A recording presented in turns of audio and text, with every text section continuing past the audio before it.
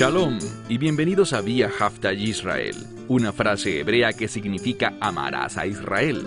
Esperamos que se queden con nosotros durante los próximos 30 minutos, ya que nuestro maestro, el Dr. Baruch, nos compartirá una enseñanza expositiva de la Biblia. El Dr. Baruch es profesor titular del Instituto Sera Abraham, con sede en Israel. Aunque todos los cursos en el instituto se imparten en hebreo, el Dr. Baruch se complace en compartir esta enseñanza en inglés con doblaje al español.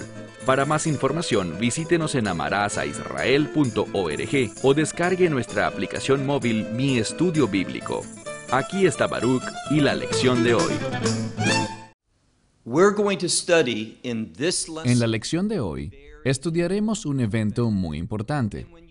Y cuando entiendes correctamente el significado de este evento, él hablará clara y frontalmente con respecto a la identidad de nuestro Señor y Salvador, el Mesías Yeshua, Jesús de Nazaret. Y es vital, es un requisito conocerle a Él. Y cuando digo conocerle a Él, esto incluye tener una comprensión correcta sobre su identidad, que Él es el único Hijo de Dios, que Él es divino, y desafortunadamente, muchas personas dicen, «Oh, yo creo en Jesús. Yo pienso que Él es el Salvador. Yo lo amo». Pero el problema es que niegan verdades bíblicas con respecto a su identidad. Este pasaje deja claro quién es Él. Toma tu Biblia y ve conmigo al libro de Mateo, capítulo 17. Libro de Mateo, capítulo 17. Esta sección inicia de la forma más interesante posible. Leemos en el verso 1, y después de 6 días. Piensa en esta frase, después de 6 días. ¿Qué te dice eso? Dice que no ocurrió antes de los 6 días y que tampoco ocurrió al 6º día, sino que sucedió después. ¿Pero qué tanto después? No lo sabemos. Otro evangelio indica que esto ocurrió en el 8º día. Ciertamente el 8º día es posterior al 6º. Entonces, ¿por qué aquí está esto tan confuso? Después de 6 días. Y la respuesta es la siguiente. Esta es una de las metodologías que utilizan los escritores de la Biblia para darnos el contexto adecuado para comprender un evento. Porque bíblicamente el número 6, no el 5, sino que el 6, habla sobre la gracia de Dios. Y lo que el autor nos está diciendo es lo siguiente. Es solo como resultado de la gracia de Dios que tú podrás llegar a un entendimiento adecuado sobre la identidad del Mesías. Leamos el verso 1 completo. Y después de 6 días, Yeshua trajo aparte, o se llevó consigo, en otras palabras, a Pedro, y en hebreo la palabra es Jacob, y también lo es en griego, pero en español utilizamos normalmente Jacobo o Santiago, y su hermano Juan. Entonces el Mesías se lleva con él a 3 personas, a Pedro, Santiago y a Juan. ¿Por qué 3? Bien, el 3 tiene como propósito revelar, y también de acuerdo a la Torá, es por 2 o 3 testigos que un asunto es confirmado, es sustanciado. Y esto nos dice que este evento es real, es un evento verdadero. No se trata de alguna leyenda, no es un mito, es un hecho.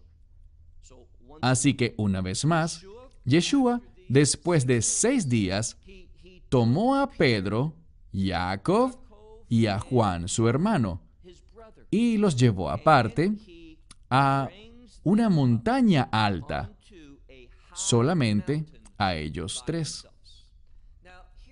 Hay algo que me molesta.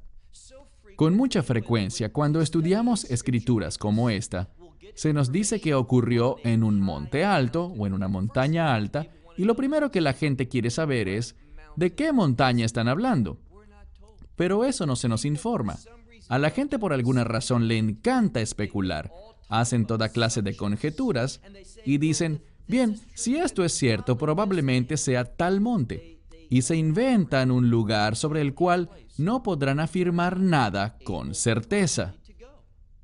Porque la Escritura no nos dice nada más sobre esta montaña alta o literalmente esta montaña exaltada.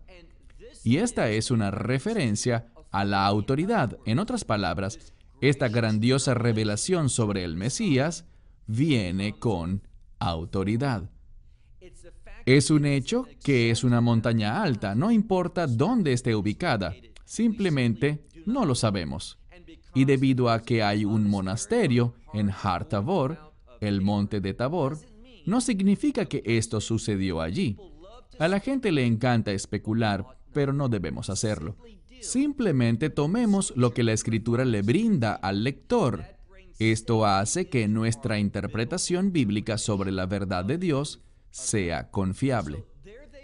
Allí estaban ellos, sobre esta montaña alta, estaban solos, ¿y qué ocurrió? Pasemos al verso 2. Y él fue transformado o transfigurado. Es la palabra griega de la que obtenemos el término metamorfosis. Nos habla de un cambio y está en pasivo, es decir, que él no se cambió o se transfiguró a sí mismo, sino que alguien, obviamente Dios el Padre, fue quien produjo este cambio. Un cambio con un propósito. Y este propósito, como veremos ahora, es revelación. Que podamos conocer la verdad de Dios y que esa verdad nos cambie. Una vez más, verso 2.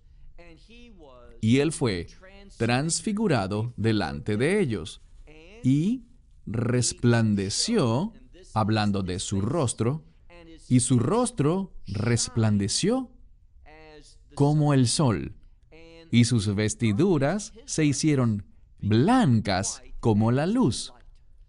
Una descripción muy poderosa. Su rostro se hizo brillante como el sol, y sus ropas, sus vestiduras, eran como la luz blanca. ¿Y qué nos dice esto? Bien, una vez más, al hablar sobre vestiduras, hablamos sobre obras, que sus obras eran santas, eran puras, y nos dan revelación sobre su identidad. En segundo lugar, su rostro. También nos habla sobre su presencia, que Él era Dios entre ellos. Todo esto habla sobre Él como el Hijo unigénito de Dios. Y es un requisito si vamos a recibir la salvación, si vamos a ser empoderados por el Espíritu Santo, el Espíritu del Mesías, entonces debemos conocer la verdad, tener un entendimiento bíblico y correcto sobre su identidad, de modo que con esta verdad venga la unción para llevar a cabo la voluntad de Dios. Verso 3. Y he aquí, les aparecieron Moisés y Elías con él hablando. Piensen en esto, Moisés y Elías.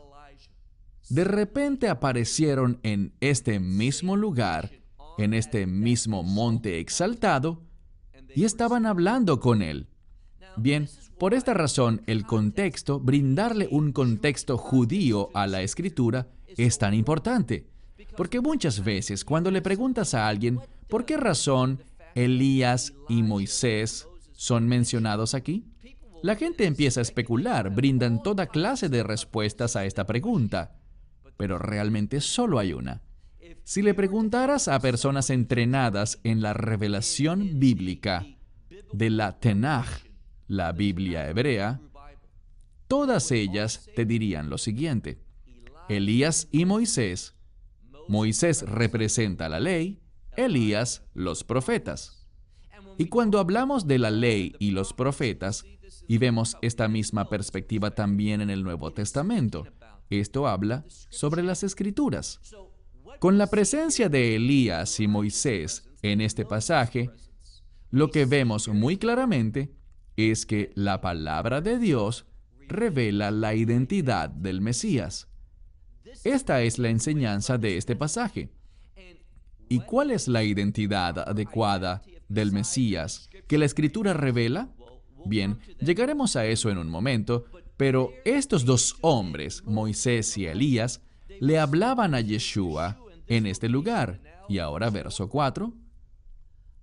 Pero esto significa, en contraste con lo que la Escritura viene diciendo, Pedro, y de nuevo, siempre Pedro.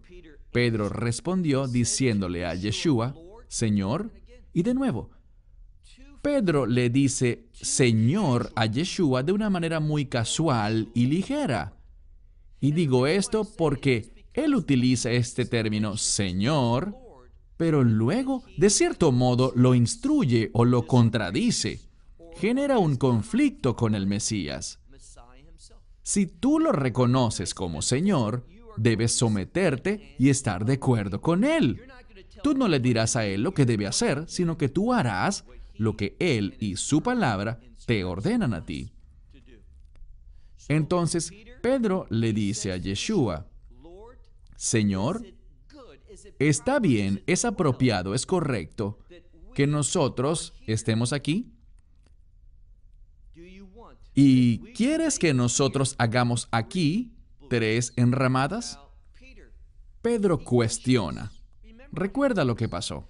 Si ves en el verso 1 y 2, leímos que fue el Mesías quien tomó a estos 3 hombres, a Pedro, a Jacobo o Santiago y a Juan, junto con él, y los llevó arriba a este lugar con un propósito. Así que, ¿por qué diría Pedro, Señor, está bien que estemos aquí contigo? El Mesías fue quien los trajo a este lugar. Y entonces luego otro problema. En vez de esperar por una instrucción, en vez de esperar en silencio por la palabra de Dios, por la revelación, ¿qué hizo Pedro? Ciertamente me puedo identificar con él en esto. En vez de permanecer callado y escuchar, a veces algunos de nosotros tenemos la tendencia de simplemente hablar y apresurar las cosas, en vez de esperar por la revelación de Dios en el momento correcto. Entonces, Pedro dice, ¿quieres que hagamos aquí 3 enramadas? Una para ti, una para Moisés y una para Elías. ¿Cuál es el problema con esto? Bien, el problema está en tratar a estos 3 del mismo modo. Es decir, que tanto Elías como Moisés y Yeshua están al mismo nivel. Pero eso es falso.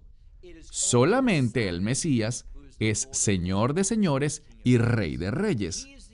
Él es el único divino Hijo de Dios. Y todo este pasaje de la transfiguración proclama a gran voz sobre la divinidad del Mesías, que Él es ciertamente el Hijo de Dios. ¿Por qué estoy enfatizando esto?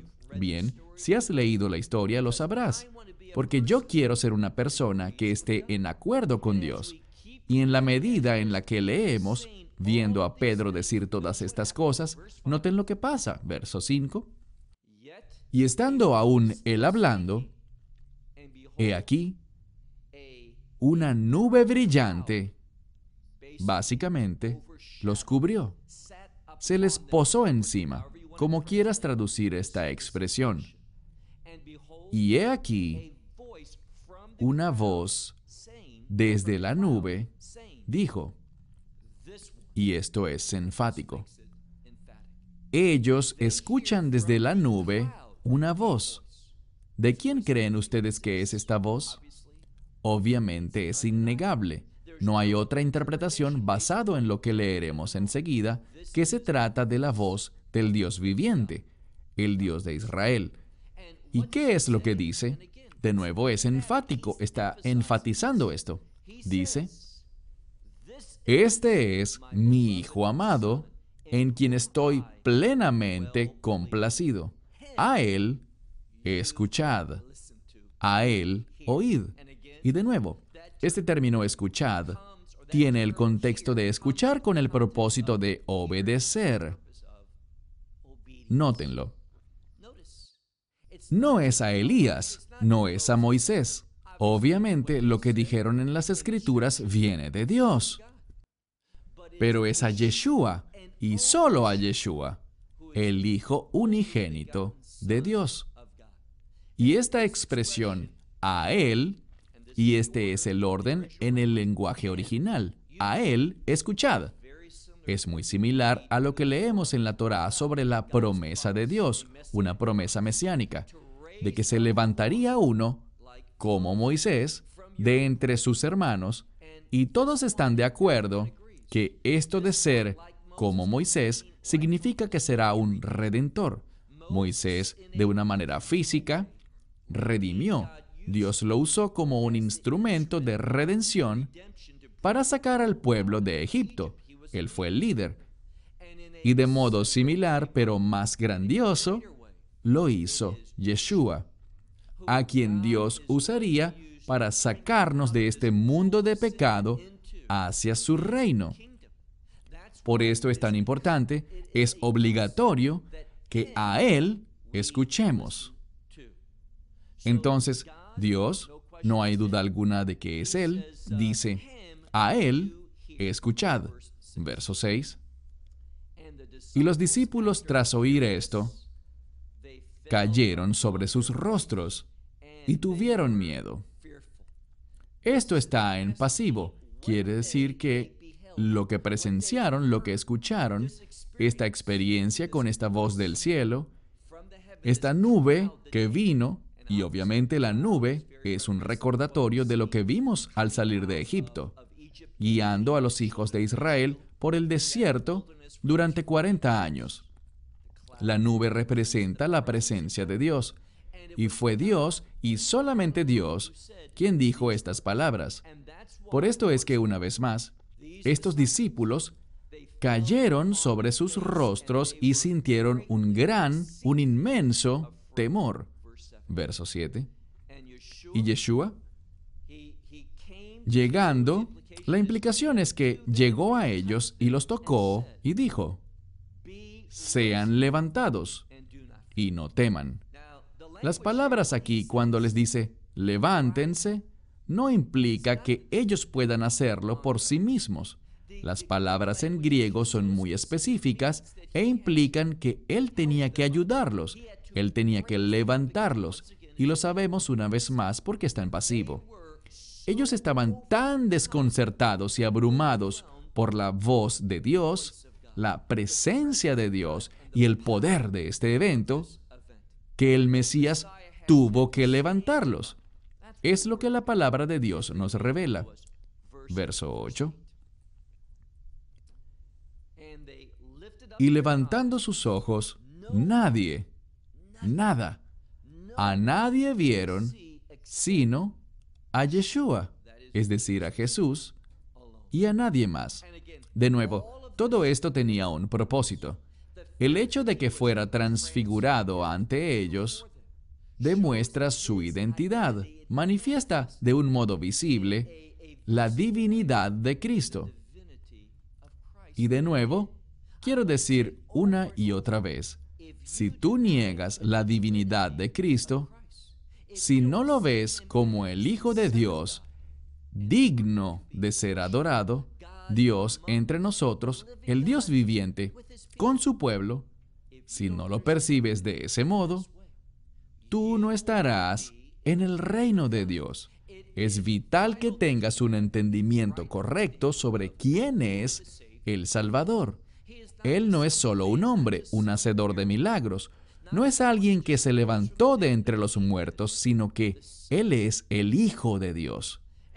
Una de las cosas que vemos cuando estudiamos la palabra de Dios, especialmente lo que revela Pablo, es que existe una relación única, una unidad en el hecho de que Yeshua es totalmente hombre y también es totalmente Dios. No es que Él lucía como un hombre, eso es herejía. Cuando la Escritura dice que Él vino en semejanza de carne humana, no significa que Él no vino en carne humana de verdad.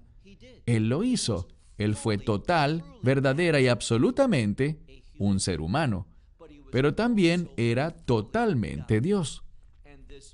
Y esta maravillosa unión, nosotros no la entendemos, nuestras mentes no logran concebirla, pero es un hecho y lo hace único.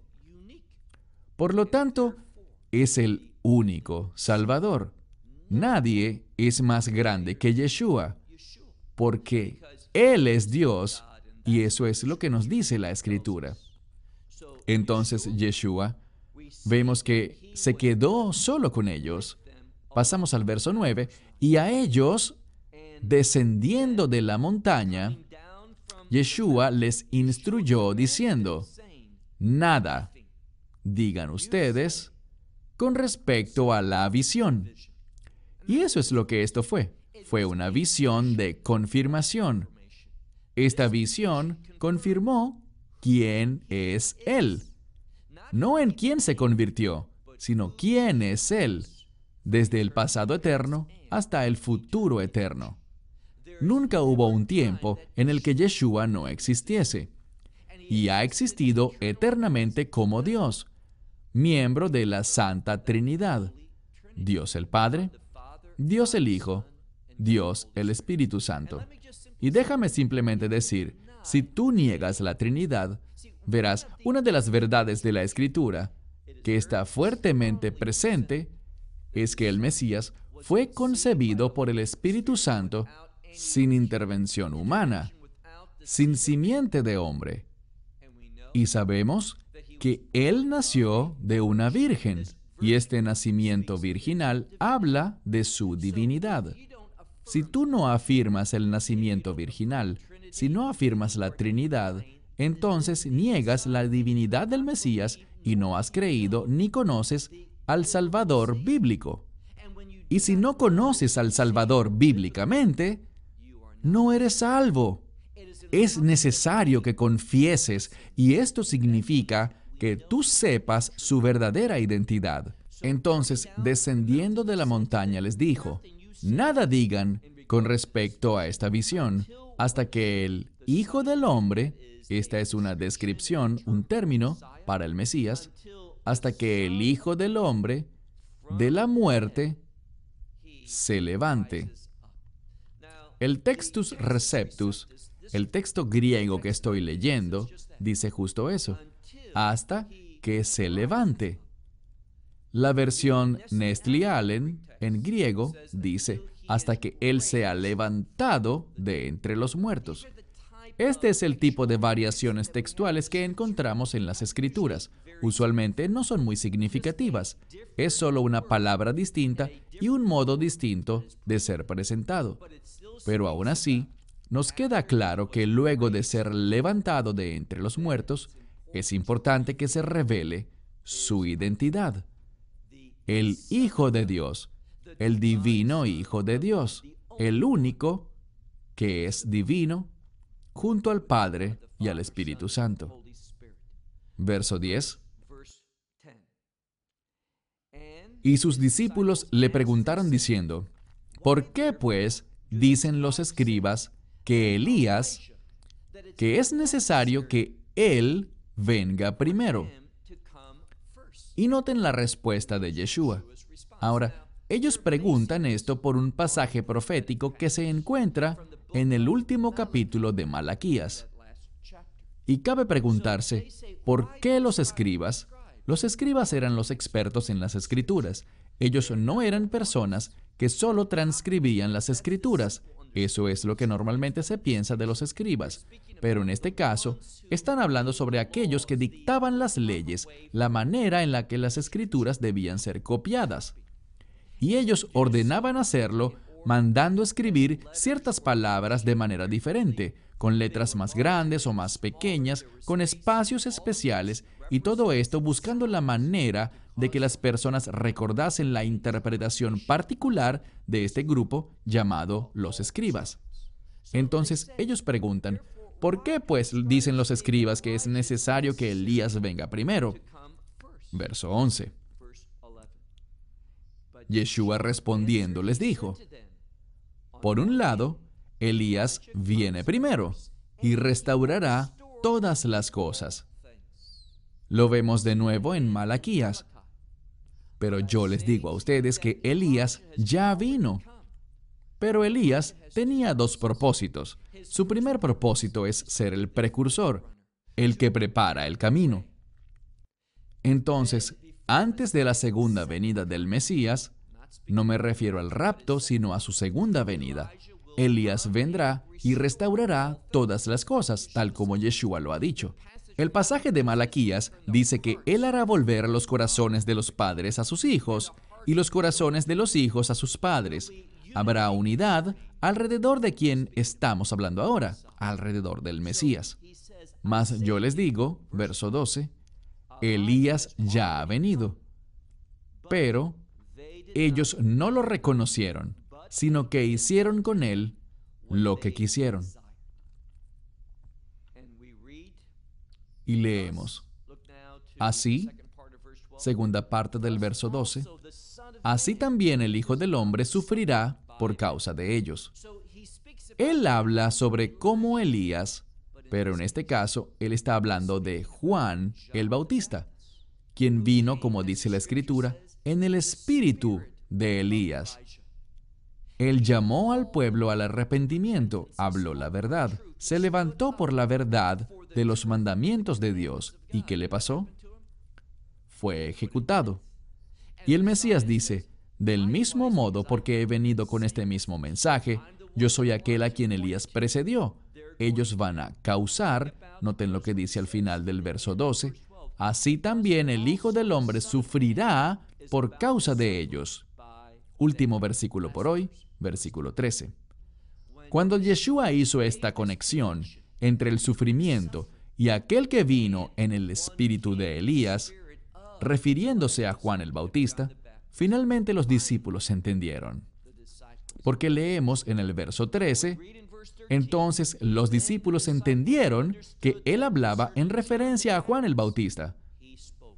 ¿Y qué aprendemos con esta referencia a Juan el Bautista? Algo muy claro, pero también muy importante, y es lo siguiente. Es solo cuando entendemos la identidad de Yeshua, de Jesucristo, que Él es el único Hijo de Dios, que Él es divino, es el Salvador que vino a darnos redención eterna, para los que creen en Él, es por medio de esta fe que se genera el arrepentimiento que nos permite dar el fruto que agrada a Dios. Ese es el mensaje de este pasaje. Se terminó el tiempo. Hasta la próxima semana. Shalom desde Israel. Shalom from Israel. Esperamos que te hayas edificado con el mensaje de hoy y lo compartas con otros. Te invitamos a seguir nuestros estudios cada semana por este canal y por el portal de YouTube de Amarás a Israel. También puedes descargar nuestra aplicación móvil gratuita, Mi Estudio Bíblico. Finalmente, para obtener más información sobre nosotros, visita nuestra web amarasaisrael.org, donde encontrarás otras conferencias de Baruch en audio, video y texto. Hasta el próximo programa. Que el Señor te bendiga en Yeshua HaMashiach, Jesús el Mesías, mientras caminas con Él. Shalom desde Israel.